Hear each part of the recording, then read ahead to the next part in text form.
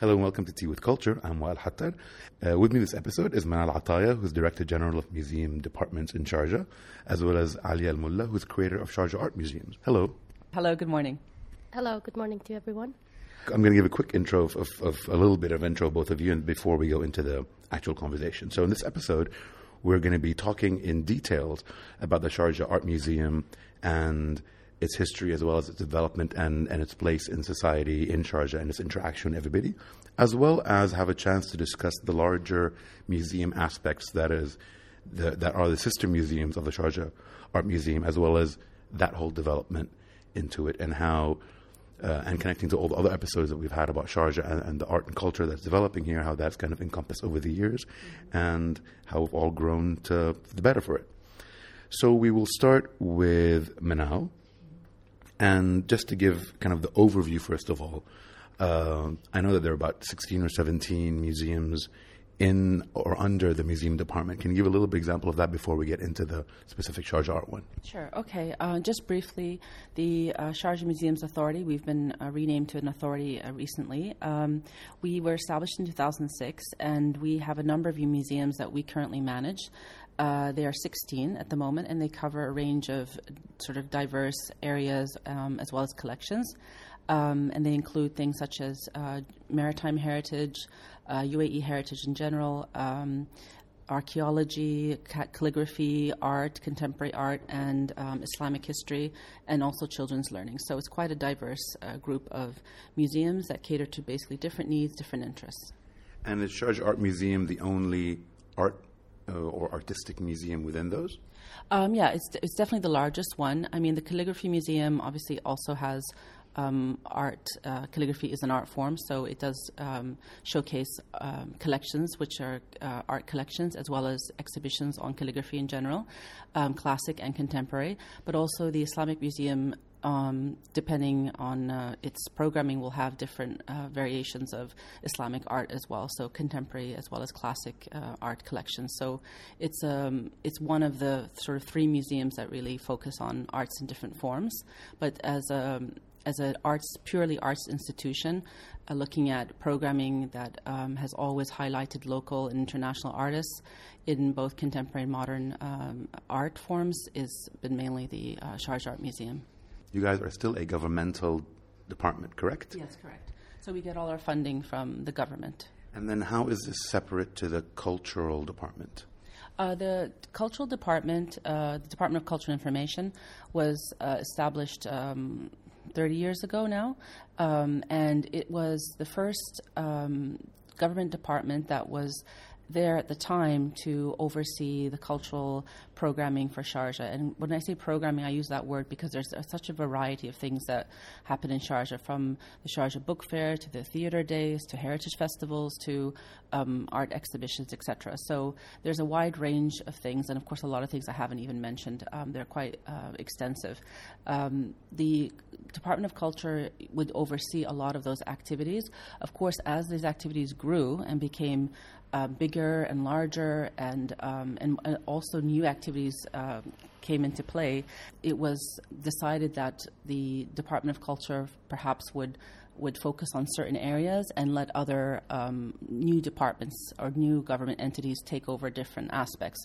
So the book fair, the way it grew into such a important and huge event in itself, needed a sort of specialized, dedicated authority for that, which is now why we have the Sharjah Book Authority that has the right kinds of people in terms of skills and qualifications that can oversee all that kind of work.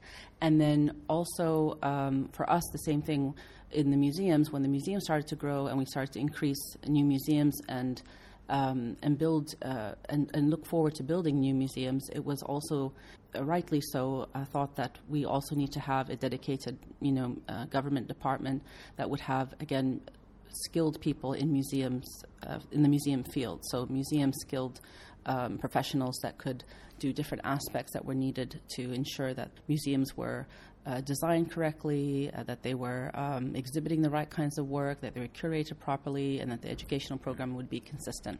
I guess later on in the conversation, I'd like to get into the overlap between you guys and the cultural department, as well as the Sharjah Art Foundation, which is also semi-government, and kind of how that works and doesn't work sometimes. But before we get to that, I'd like to kind of ask Alia to give us a little brief history of the Sharjah Art Museum in itself, as well as, I guess, your time in it. Okay. So the Sharjah Art Museum was established and opened in 1997. It started off with the collection from His Highness, the ruler of Sharjah. He had given part of his personal collection to the museum for display. So we have that in our, it's part of our collection. We take care of it. We display it between time and again. So that's how it first started off. And then the previous director who was at the museum, they did a lot of group exhibitions or solo exhibitions, mostly for Arab artists. That's how they started off. There were personal contacts in addition to artists who found out about the museum. Then they started approaching the director to have exhibitions. So that was what was happening in the first few years. And from those exhibitions as well, a lot of the works were being acquired to form our collection and grow. That's how it first started off. For the museum itself, I've been working there for the past 13, 14 years almost. So I started off as an exhibitions coordinator and then assistant curator and now the curator of the museum.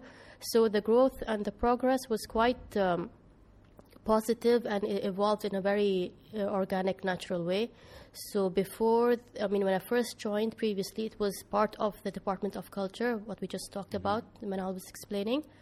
And then in 2006, when the Sharjah Museums Department, now the authority which was established, things changed a lot in terms of structure and administration, how the museums were being managed. I'm sure Manal can explain about that a bit more. Things really did improve a lot. We had proper procedures, proper standards. All the museums started to implement certain ways and procedures to hold exhibitions, to organize exhibitions. Even in terms of staffing, we tried as much as we could to hire people with experience, with expertise, or at the time, there was no formal training in arts or museums in most of the universities in the UAE. But then we would try our best to make sure we would get the best people who would be able to help us grow further. As Sharjah, to some of our listeners, we've mentioned this before, this is what they call the third emirate in the United Arab Emirates.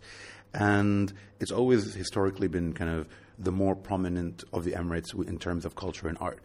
Do any of you know the history before the Sharjah Art Museum? Was there anything there? I know that there is the Emirates Fine Arts Society.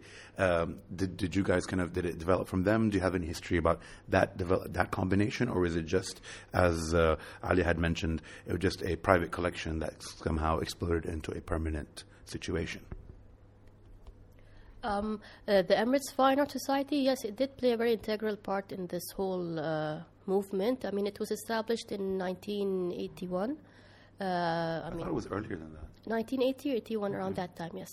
The artists were already here. In the 70s they were practicing, but the Fine Arts Society was, let's say, it was like the first formal physical location for artists to gather, practice art, exchange ideas, and have collaborations.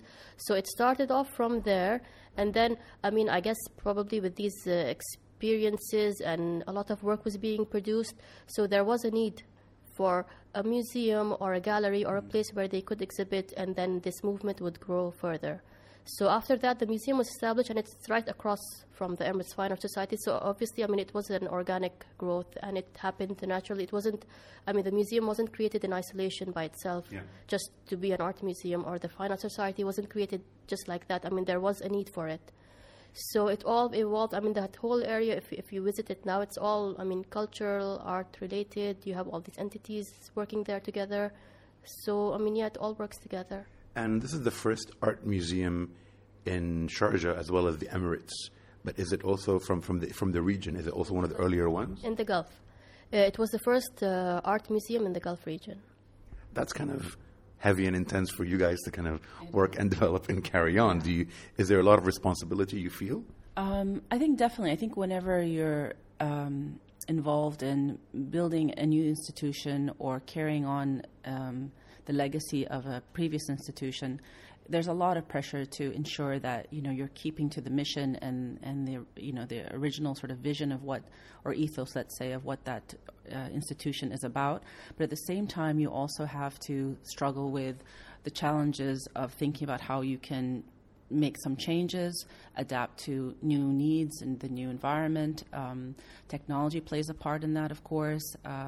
Young audiences, maybe that that weren't the original sort of demographic you had originally looked at or were looking at before, have now play a much larger role. So how do you deal with these different aspects and make it more relevant to people today? And I think that's a struggle any institution has that's been around for 30 years or 100 years or whatever it might be. So it's just a bit kind of, as I was born and raised here, and we've always had kind of culture and art around.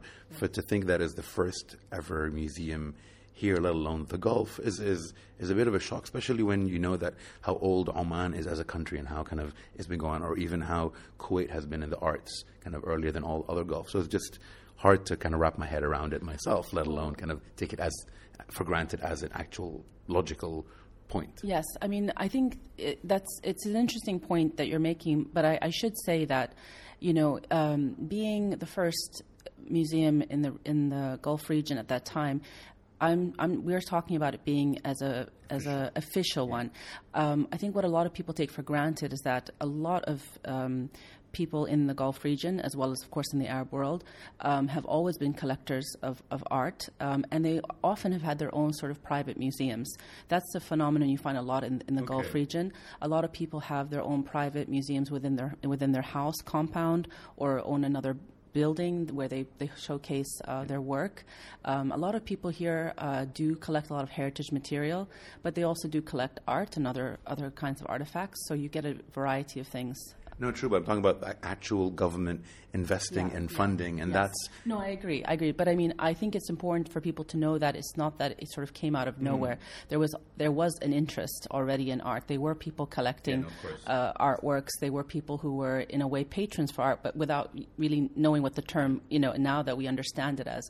They were supporting artists, buying artworks from artists, and they were, putting things in their house and displaying it for people, their families or their friends to come and see. So there is this history of sort of museums and collecting, but it wasn't sort of made it into an institution or a very formal government entity until much later. But it was there, so it's a like Alia was just saying, it's sort of an organic and it makes sense. It sort of comes out of something else and it builds on that. No, true, and specifically that also more or less around the same time the Sharjah Biennial came about and developed from that. So it's always been there, and we've mentioned Hassan Sharif's work and the Emirates Fine Art Society and the Alt meshing in. So going back to the Sharjah Art Museum, is there a specific kind of guiding look or feel or propaganda that you want to put, or is it any kind of art? Do you try to keep it into something specific, or is it really open? It's quite open. So like it was being mentioned, I mean, it was the first art museum in the Gulf or in the Emirates as well. So the thing is, I mean, at that time, even now, I mean, we try to display or have all kinds of exhibition. It's not just focused on a certain era or a certain style. We've had everything from, let's say, 18th, 19th century Orientalist art to very extremely modern conceptual art. We've had exhibitions from Southeast Asia, from China, from Europe, from the US, from Africa. So it's a bit of everything from all eras. The thing is, I mean, being an art museum and having this kind of space and the facilities that we have and the expertise, we're able to showcase all kinds of exhibitions. And one of our missions is to create this art and cultural awareness in the society, to bring in people, give them the opportunity to experience different kinds of art, not just limit them to a certain style maybe. They should have that kind of exposure, and I mean, it's very accessible for everyone. We don't want to limit the ideas or the thought process or the topics that we put on display. It's a bit of everything from all regions. And I've been to a couple of times, and I know that there's the older building and the newer wing that you've built more or less recently, if I'm not mistaken. But how much percentage of your space is permanent exhibition and how much of it is rotating? So the permanent space at the moment is quite less compared to the rotating or the temporary exhibitions that we have. The permanent would be, let's say, about 30%. The remaining is for the temporary exhibitions that we have throughout the year. They're between 5 to 6 exhibitions every year. Each exhibition would last maybe 2 months.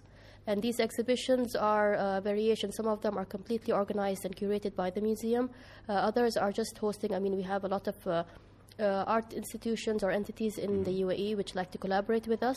So we provide them with the space and technical facilities, and they would organize and curate the exhibition, but we would give them the space and maybe some basic needs. And from that 30% of the private collection that you are showing, how much percent of that is the private collection that you guys have? And is there a system that you grow your private collection to? In terms of, it's not really the private collections, the museum's permanent collection. So right now what we have on display is the Arab modern and contemporary art collection. So it's been in the museum, since the museum opened, and from the exhibitions we acquire things, or we get gifts, or we try to buy whatever suits the museum's mission. Yes, it is growing. We try to get some exhibitions every year. What kind of art do you, as a Sharjah Art Museum, acquire for your collection? So right now, the bulk of our collection is Arab art. So we try to, complement that collection and acquire whatever goes with it or works with that collection. Nothing, out of the way. Unless sometimes we do get gifts from artists or other institutions. But then, if we were to acquire directly, we would, try our best to make sure it works with our permanent collection. But is it modern art, classical art, contemporary art? What kind of Arabic art do you have? And also for our listeners, what do you call or see as Arabic art or Arab art? We would acquire modern art. Arabic art, based on the collection that we have right now, would be mostly anything done by Arab artists from the Arab region. You have the whole Middle Eastern region, North Africa, the Levant region, the Gulf, anything from this side, yes, we would acquire. Okay. So it's not necessarily, quote-unquote, Islamic art that is only there. It's just kind of any art from somebody who's from Arab heritage, correct? Yeah, exactly. That's exactly what you just said. And then we have another museum in Sharjah, the Museum of Islamic Civilization. So I'm sure they would be acquiring anything Islamic related, and Manal maybe can explain that more. So then, would you guys, and the Calligraphy Museum, would you fight over any acquisitions? No, not really. Actually, it has happened a few times. Sometimes the Calligraphy Museum would get gifts or some acquisitions which would not really be calligraphy, so they would just hand it over to us. And again, if we would get something which is, very calligraphy related, so that collection would be transferred to their museum. But then again, since we are so centralized, we have a centralized department, so the collections department does the collections for all the 16 museums. So it's one database for everything. So if there is anything, calligraphy related in our museum, it would just go to their database. So you're saying that the budget is with Manal? Yeah, basically, it's with the government, which I do oversee. But as Ali was saying, really, essentially, our museums are a network. So they work together. They share collections, and they're interchangeable sometimes, like you said, because they are crossovers. You can have a piece that is Arabic and Islamic and calligraphy at the same time, if you want to look at it or label it that way. And so it could fit easily in 3 different museums. So we don't necessarily think of it as having necessarily a permanent home in any particular museum. It might be on show in one museum, and then for a different purpose, maybe a different exhibition that we might put on in the art museum, it would make sense to have that work on display, so then it would be transferred. So it's a very fluid sort of system that we have, where the collections can move around wherever they make sense. So I'm asking this reason because a lot of times you hear how museums have gone to an art fair or have gone to an art show and acquired kind of established or known pieces. Yeah. Is that something that you guys do as well? For us, as Ali was mentioning, we focus mainly on modern art because that is what we were doing initially when the museum was first established in the late 90s. And so if we find works that would strengthen that collection or make sense in terms of building the collection by making specific relationships between this artist and another, or maybe a particular artist that we already have a work or two from, and then we think, well, if we get some of their more maybe other works from that same period, it would strengthen that particular artist's sort of repertoire, then we do that. It makes absolute sense. But I think for us now, contemporary art in particular is not something that we collect. It's that area of expertise is clearly with the Sharjah Art Foundation, and they are collecting as well as commissioning a lot of works. So they have quite an extensive collection as it is of some absolutely amazing artists out there, and so I think combined, I mean, again, we are separate entities, but we all are working obviously together, and so we share a lot of that. And for example, coming up soon, we'll have the Mona Saudi show, and that will have some of the collection that Sharjah Art Foundation have of Mona Saudi's sculpture works, but also others that will be on loan from other places, and we will be showing that in the art museum. So there's a nice collaboration, going across. And recently. I don't know how much we can talk about it, or how much the audience knows, is that the Barjeel Art Foundation, which is also in Sharjah, yes. And it's basically Sultan Qasimi's collection that is kind of extensive, which is why I opened that, and he's closing that aspect of it down and lending it to you. Is that the correct term? Yes, it's going to be on loan for a long-term hang. The long-term hang period will be about 5 years. The idea behind that is that Sultan al-Qasimi has a really outstanding collection of Arab artwork, and it has been shown all across the world and has had absolutely amazing reviews in terms of the content and the curation for each of those different shows. The messages of a lot of the artworks, the interpretation that has been done, and the publications that have been done in regards to the works have been really important and have set the stage for a lot of some of the themes that run through a lot of these works during particular periods of time, social, economic, and geopolitical themes. And I think these are very important. And he's made sure that he sort of, in a way, documented that periods of history by acquiring these different works.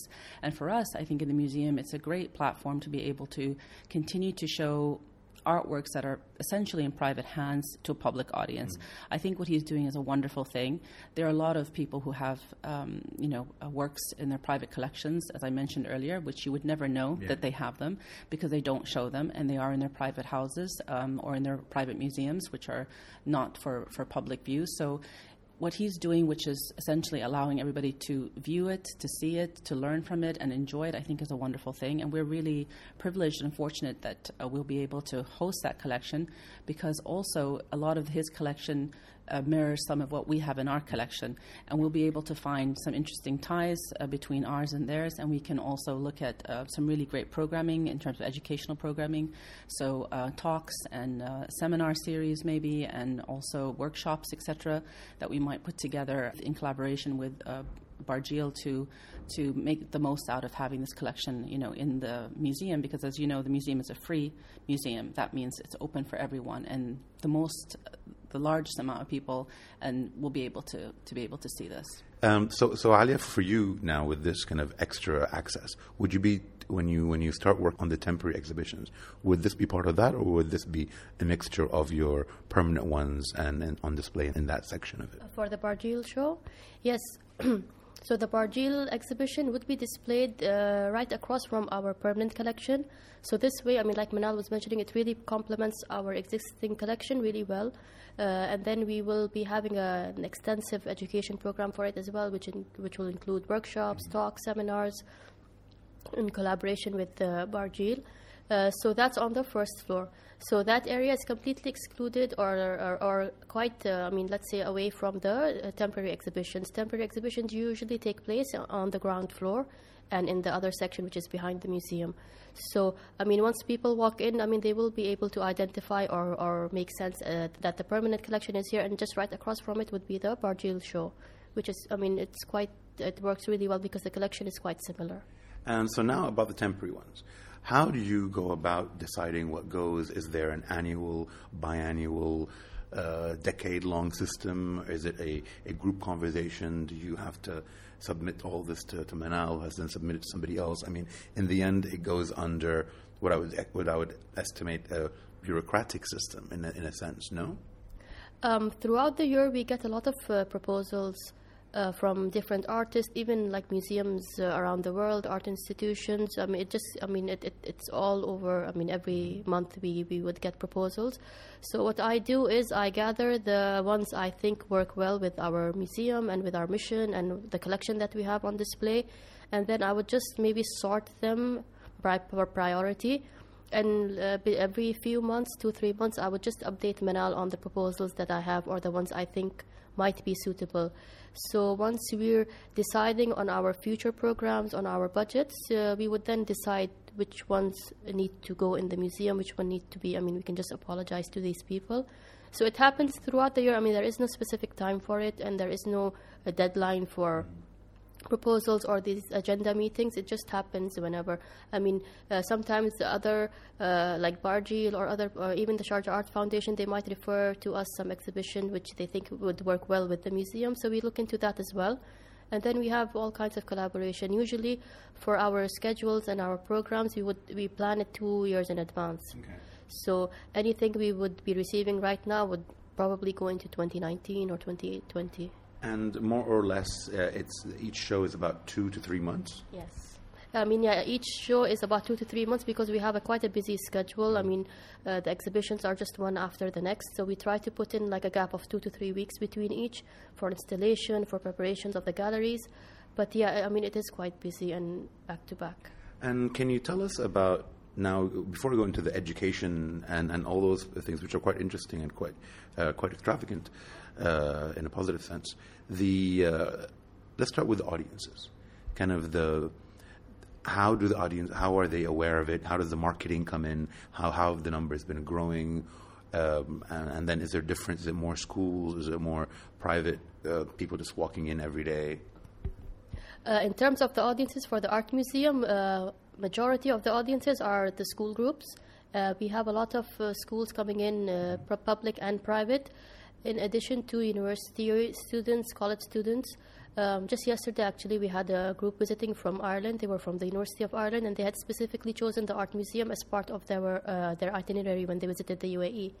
So that's, let's say, the largest part of our audiences. And then we have a lot of families, tourists coming in, as well as the art enthusiasts.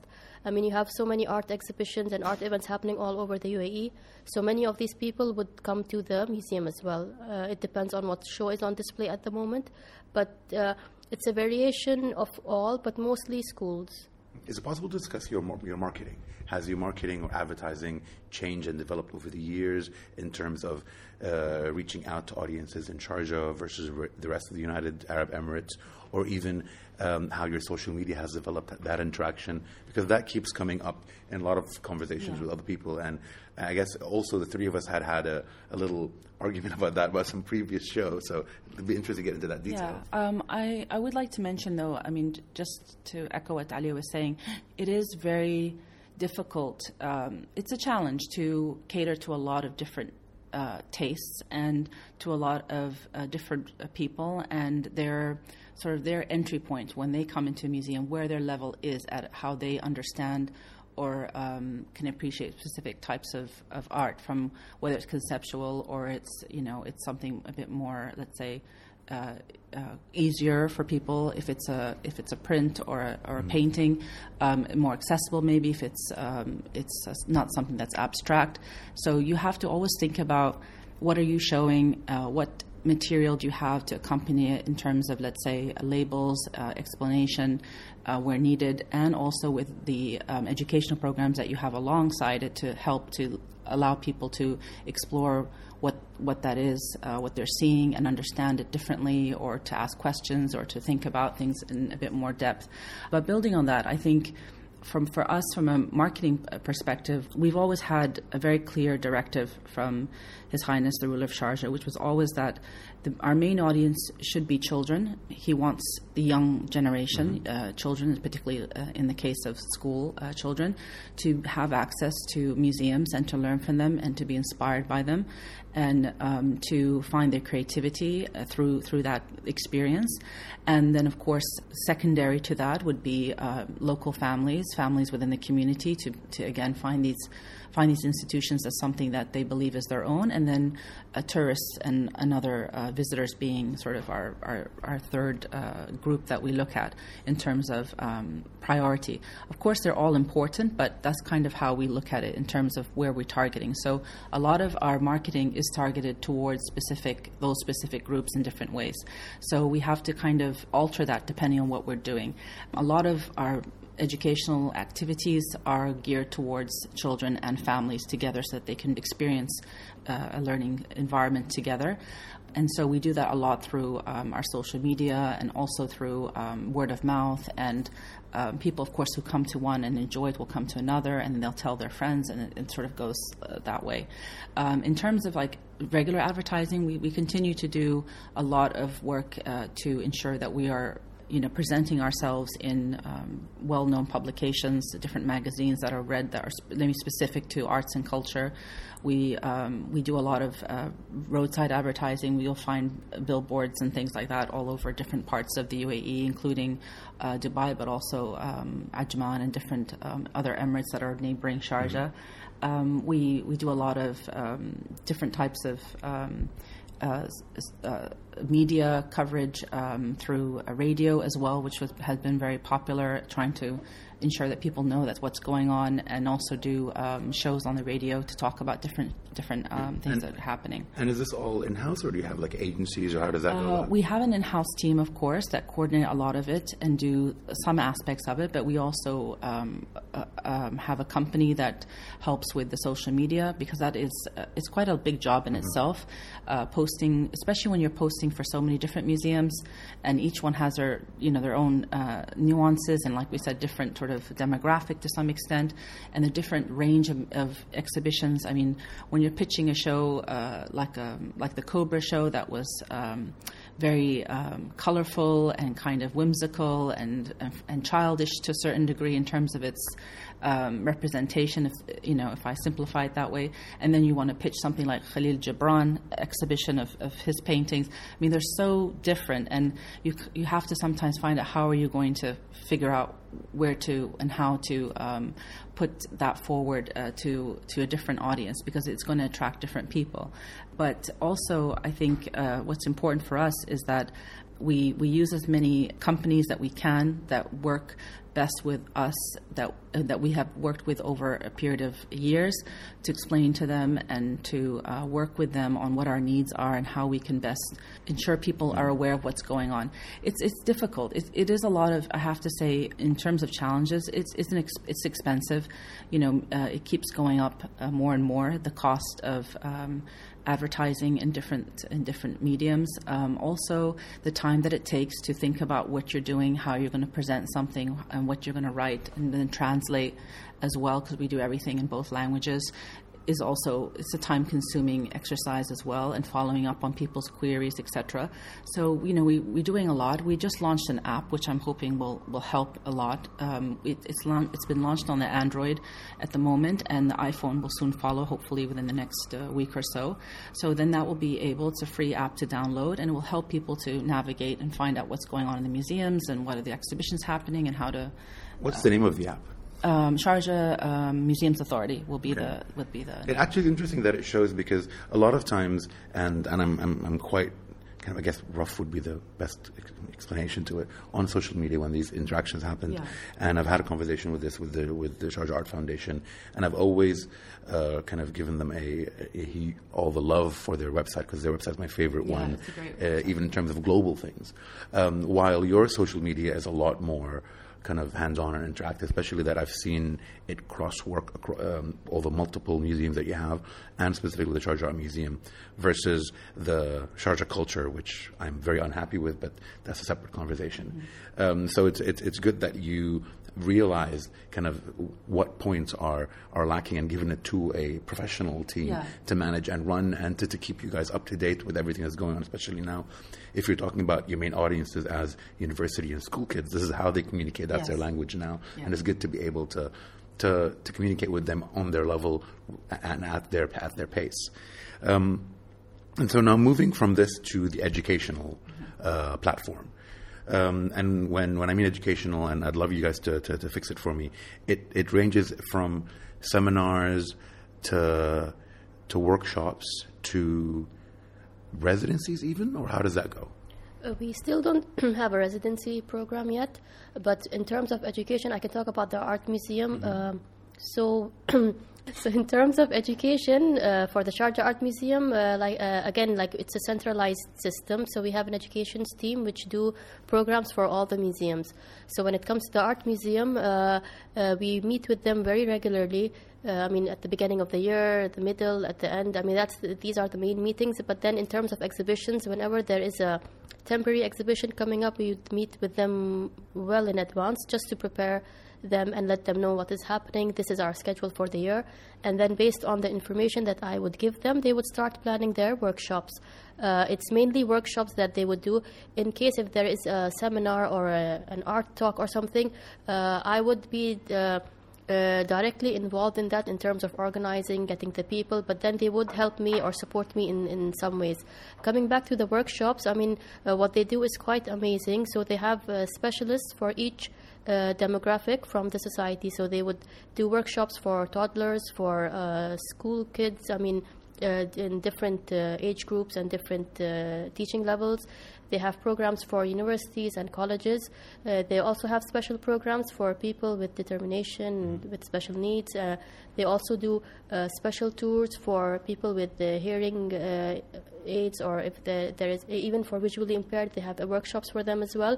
So based on the exhibition that I have and the requirements that I would give them, and especially the works which will be on display, that's a major core point in this. If the works are suitable or what is the target audience for this exhibition, they would start customizing or doing their workshop plan. When it comes to the permanent collection, we have a full program running throughout the year. It's always there. You can book it through the website or you can call the museum. We would give you the workshops that are being offered during that time, and they would just need to reserve or book in advance. And are these free of charge for the public, or how does it go? For the art museum, yes, everything is free. Even the entrance is free of charge. The workshops are free of charge. But for the other museums, there's a very nominal fees that they need to pay. And so they would go on to sharjahmuseum.ae? Yes. So you can go through the main website, sharjahmuseums.ae, and then you can select which museum you would like to visit. If it's the art museum, then you can open the art museum page and then select the school or annual programs and just put in the main details. The name of the school, the number of students coming in, the timings, and then somebody would get back to you. But can someone privately do it? Just say, would I go onto your website and see the annual workshops, and if I have 3 children and it says this is for the ages of 7 to 10, can I just personally plug that in and join? For the families, again, yes, there's other section for families as well. So throughout the month, if there is any family workshop being offered, it's usually on weekends. They can just look through the dates, if it works out for them, or if there is something being offered either in the art museum or in the other museums, they can just book it. And is there anything that you guys do with adults in either Arabic or English? So, and this is just a question that popped up now, just because my parents are getting to an age where it's less work and more get a new hobby, try something new, figure something out. And my mom isn't necessarily the best in English, so she prefers something Arabic. So is that something you guys think of? Yes, we do. The education department, they do workshops for adults as well. Like, for example, recently we had an exhibition for Thuraya Al-Bakhsami, Lasting Impressions. Her expertise is mainly in printmaking. Mm-hmm. So she was here for a while during the exhibition, and then there was a special workshop just for adults only. It was about printmaking, and she was, the artist herself was here, and she was teaching the audience, the adults, how to do basic prints and how to do the printmaking. So we have, like I said, we do workshops for all audiences, but it depends on the content of the exhibition, if the work is suitable for which demographic. That's brilliant. And I know from personal experience that with my Young Collectors group, you guys have brilliant tours and excellent tour guides who kind of walk around and really give us details beyond what is even written and the presentation. That's always interesting, and it creates it's a dialogue that's there. Even when we were having our tour, more people came in and attached themselves, and it was friendly enough and flexible enough to adapt to all of them and still be able to flow. So on that aspect, that's a positive thing that you guys have and should always continue. Thank you. So I guess now when it comes to your points, going back to being under the governmental umbrella, are there any? I'm assuming these educational segments have something you need to tick the box. Is there like a return on investment type of thing? Are there any fulfillments you, as the Sharjah Art Museum, has to do per year to keep getting funding, to keep being the liked museum? In terms of return on investment, I think for us, it's the return on investment is to basically you invest in people, and the best return you can get is somebody who grows and learns from their experience in a museum in whatever way that is. So basically, for us, it's not a very easy thing to measure, and I think that's a lot of museums around the world have this sort of dilemma to a certain degree when people try to quantify, how is your museum successful. Now, of course, you can look at numbers and you can look at sales in the retail, etc. But really, essentially, a museum for me is not set up for that purpose. Okay. In the case of Sharjah, that's absolutely, that's the truth in this case. The museums were always set up as a learning space, an informal learning space, and they were set up to be a community space, one where everyone was welcome, anyone can come and hopefully learn something. And learning is a very personal experience, I think. Everybody learns in different ways, and that's why, as Ali was mentioning, we try to cater to different age groups. We try to cater to different needs, different abilities, and I think that's important to make sure that people feel included and inclusive in that space. But at the same time, we also know that, yes, everybody likes to learn the way they want to. Some people like a tour. I personally don't like tours. I like to just look at things by myself. I often like to not know what I'm going to see before I see it, and then once I see the show, I go back and I read information off the internet, and then I start to go, oh, well, that was interesting. That what I saw was about this, or this artist is, this is their, something interesting about their life, or whatever it might be, or what influenced them in their artwork. So I like to do it sort of the reverse, where some people like to know everything ahead of time. So everybody has a different way they're looking at or hearing. They like to listen to audio guides and be told the story as they look at artworks, which we also have those available in our museum. So it's a very interesting aspect, I think, to think about how you can always enhance that experience as much as possible for all different generation groups. And especially you have to think about, often, of course, like we said, if they're not school children, then they're families. And in a family, you have to think about how you're actually dealing with a unit that are different generations. So you have a very young child, and then you have maybe a teenager, and then you might have parents, and you might have grandparents. But how does this go into you judging whether the museum is doing well or not? Well, how I judge it is when we look at families units who come together and how they are interacting with one another. Okay. And I think it's how they experience the museum and what they tell us after the visit. So to have a sort of multi-generational family to come together and say, they really enjoyed this, or they enjoyed this aspect, and the kids liked this, and or that they were different ways that they could interact in that space and enjoy is a great way for us to feel that we're doing something right. If people, of course, give us a lot of great feedback in our visitor books or in our surveys that we do online, as well as in the museum space, saying that they've learned something new or they had a great experience. I'll never forget a particular time. This was just a few months ago when in the Islamic Museum, our curator, she picked out a particular comment that was left in a book, and it was about a 55-year-old woman who had said this was her first time in a museum, and she had the most amazing experience, and she had learned so much, and she felt kind of regretted that she'd never been in one before. But it was just so nice to see that, at any age, you can enter a museum and you can find something that hopefully speaks to you and makes you, look at the world in a different way. And I think that's hard, yes, to measure sometimes, but I think if there are a lot of studies that have been done, though, over periods of years about how do children who experience museums and exhibitions and exposure to arts education in general, what happens to them as they grow older. And there are a lot of positive studies that say they tend to do well overall in other subject matter. I doubt there's negative but there's generally, and they're also much more able to formulate opinions.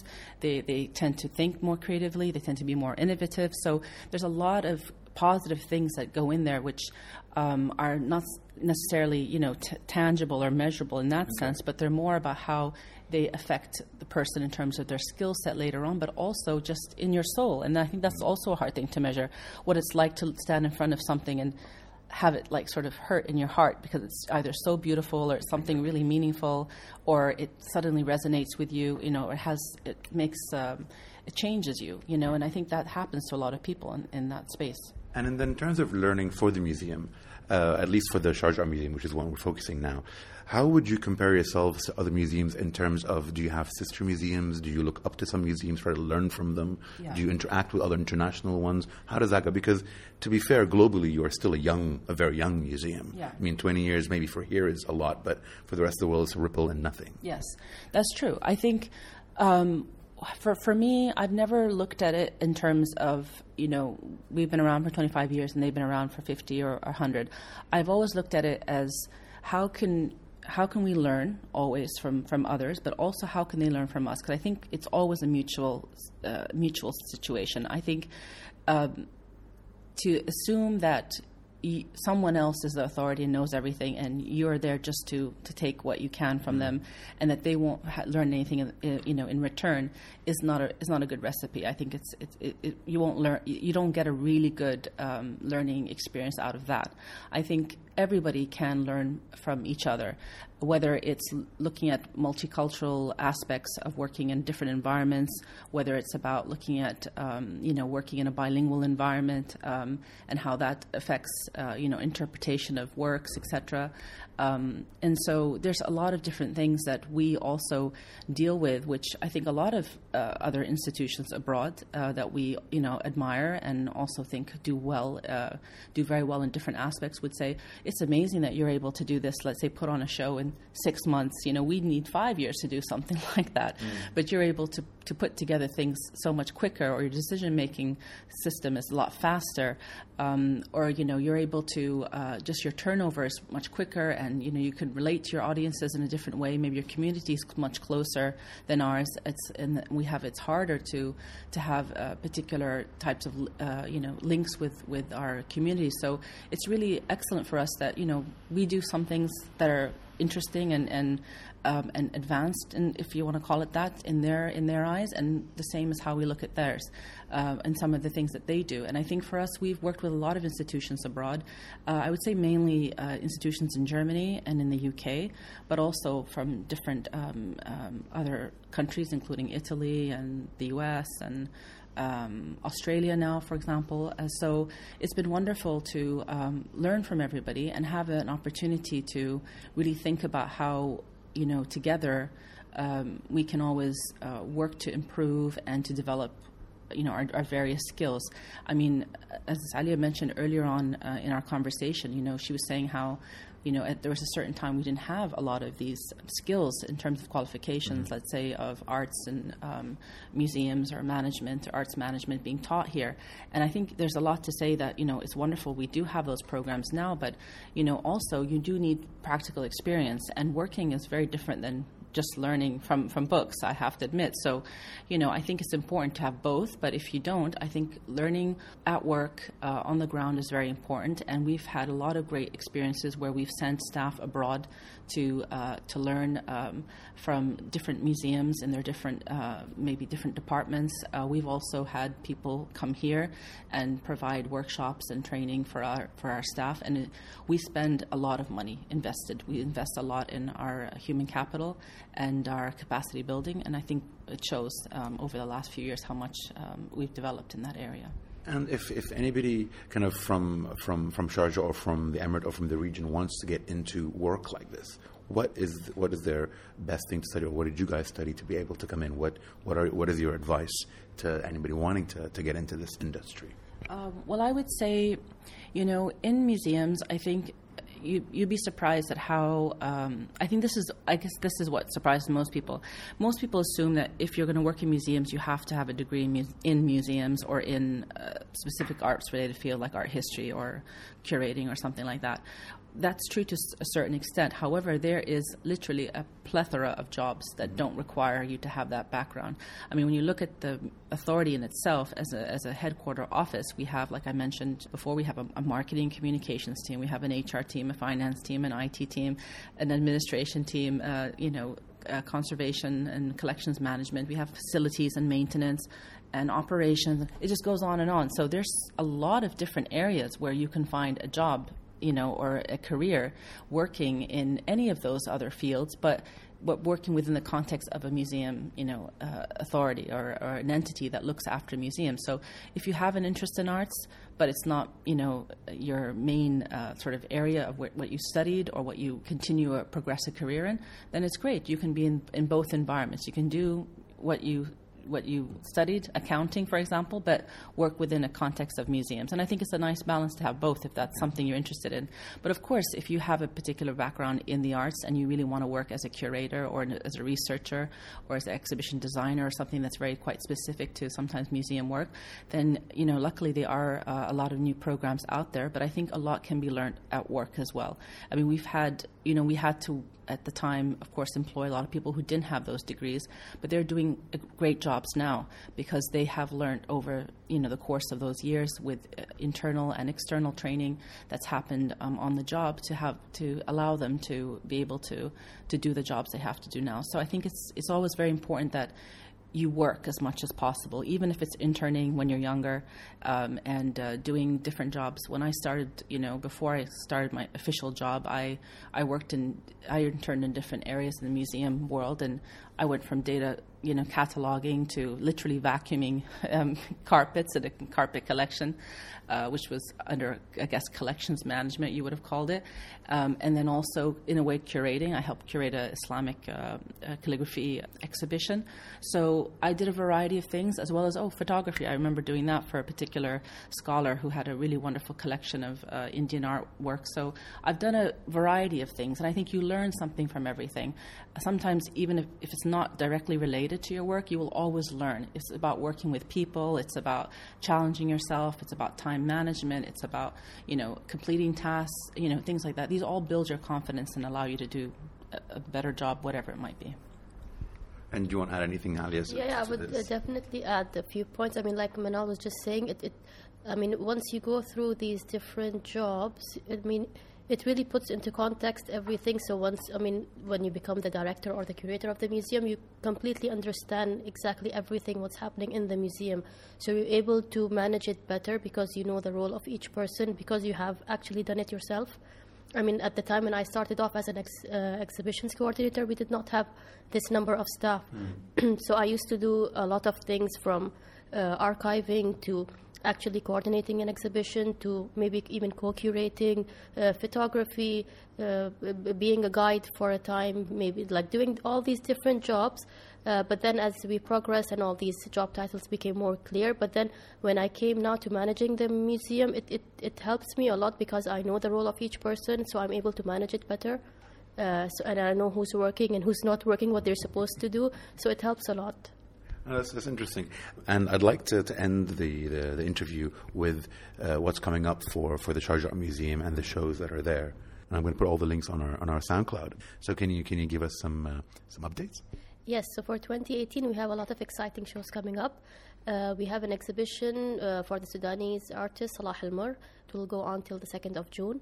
It's a solo show for the artist, and it will focus on a certain period of his childhood. We have about 80 works on display. And then the following show will be for Mona Saoudi. She's a Jordanian sculpture artist. That will be, again, it's an interesting exhibition and a collaboration with the Sharjah Art Foundation. Again, that exhibition will go on till first week of June. And then we have the Barjeel show coming up, which is, I think everyone is really looking forward to that. I have quite a few people, they keep asking me when is it opening, so that should be up very soon. After the summer, we have our Lasting Impression series, and this year the artist in focus will be the Palestinian-Jordanian artist Ismail Shamout. And then we have an exhibition for the Saudi artist Abdel Nasser Gharem. In addition to that, the final exhibition hopefully will be the Islamic Art Festival, which is in collaboration with the Department of Culture. But the Islamic Art Festival, is that an annual festival that you guys participate in? Yes, it's an annual festival that the Department of Culture, they organize it, they curate everything, and it's actually placed in different locations around Sharjah. But the main art exhibit is held at the museum, and it's opened officially. I mean, that's one of their main highlights of the entire festival. We just host it and we give them the spaces and some help, but I mean, the organizing and the co-curating part is completely from their side. So from the other shows, you had mentioned the Sudani artist, Salah Al-Mur, and the Jordanian artist Mona Saudi. Are they overlapping at one point? Is it kind of multiple wings that are presenting? Yes, they will be overlapping. I mean, it's just the 1 week between both the openings. So they're both in the ground floor, and they're like in opposite galleries. So once you enter the museum, on your right would be the Salah Al-Mur exhibition, and then on your left is the Mona Saudi show. I mean, again, they both work well together, and they're both at the museum at the same time. So, I mean, people can get a feel or an idea of the various things that can be on display at the museum. That's interesting, because a lot of times when I've been to the Sharjah Museum, you do get to see one shows, and in a sense, it's curated well enough that the reflection or it creates interesting conversation with the show opposite to it, let alone the permanent selection that I always try to take my tourist friends or the ones just at least in Dubai to come and experience. Yeah, I'm glad you said that, because I think it's very important to just mention this, that the Art Museum is such an important institution and very well established, in Sharjah as well as in the whole region. But I think because of how how successful it's been in the past, I have to say, it's a very sought out space. A lot of people want to work, with us and or have the space for their exhibitions, and it's very difficult, to cater to all the different entities and organizations and museums, etc., that want to have a show. So we were very fortunate that we had this extension to the museum happen, over a decade ago, and that really helped to give us more space. But to be honest, it is still really difficult. We have to turn away a lot of people, and we, like Alia mentioned earlier, that the process for proposals, we have to be somewhat ruthless sometimes. We would love to do a lot of these shows, but we honestly just don't have the space and the capacity. I mean, we're already doing so many shows, and like you said, they happen all at the same time, relatively overlapping. So it's a lot of work for the staff to deinstall, install, repaint, redo flooring, for example, change lighting, hang the works, etc. It's very labor intensive, as well as, of course, doing all the work that has to be done for every show to have the educational team prepare for it and design specific learning programs for those shows. So it's a lot of work, and the turnover is very quick. 2 months might seem like a long time, but it really isn't. It's a very short time for all the work and the money that goes into these shows to make them the best that they can be. And I think I'm very proud of what the museum has been doing ever since it has been born, so to speak, because it's always been dedicated to the local community and ensuring that there's particular events that we will always hold there as important, events that we think are important for people to enjoy, such as the Islamic Festival, but also the Calligraphy Biennial, the Sharjah Biennial that takes place, parts of it in the museum, and other activities like Lasting Impressions that she just mentioned with Ismail Shamout for this year. I mean, that particular series is a very important one. It's one that we curate as a museum, and we believe we have to always ensure that as much as we're showing international work, that we also continue to support and highlight important Arab artists in this field. So I think it's a great balance of both, and we don't always get it right all the time. I mean, we do our best, but it is a big job to think about what are you going to show, how are you going to show it, and what you're going to show at the same time. And like I said, all the things that go around it, the behind the scenes, I think is a lot more extensive than people could possibly imagine. So really, I can't thank the team enough for the work that they put in, for every show that they do, because it is a lot of work. Thank you, Manal. That was a positive, happy ending for everybody and all the work that Alia herself has put in. And so this interview comes to an end. We just had a conversation with Manal Ataya, who's the Director General of Museum Departments, as well as Alia Al-Mulla, who's the creator of Sharjah Art Museum. Thank you very much for talking to me and extensively discussing everything. And for everyone listening, you can find more of their information on sharjahmuseums.ae.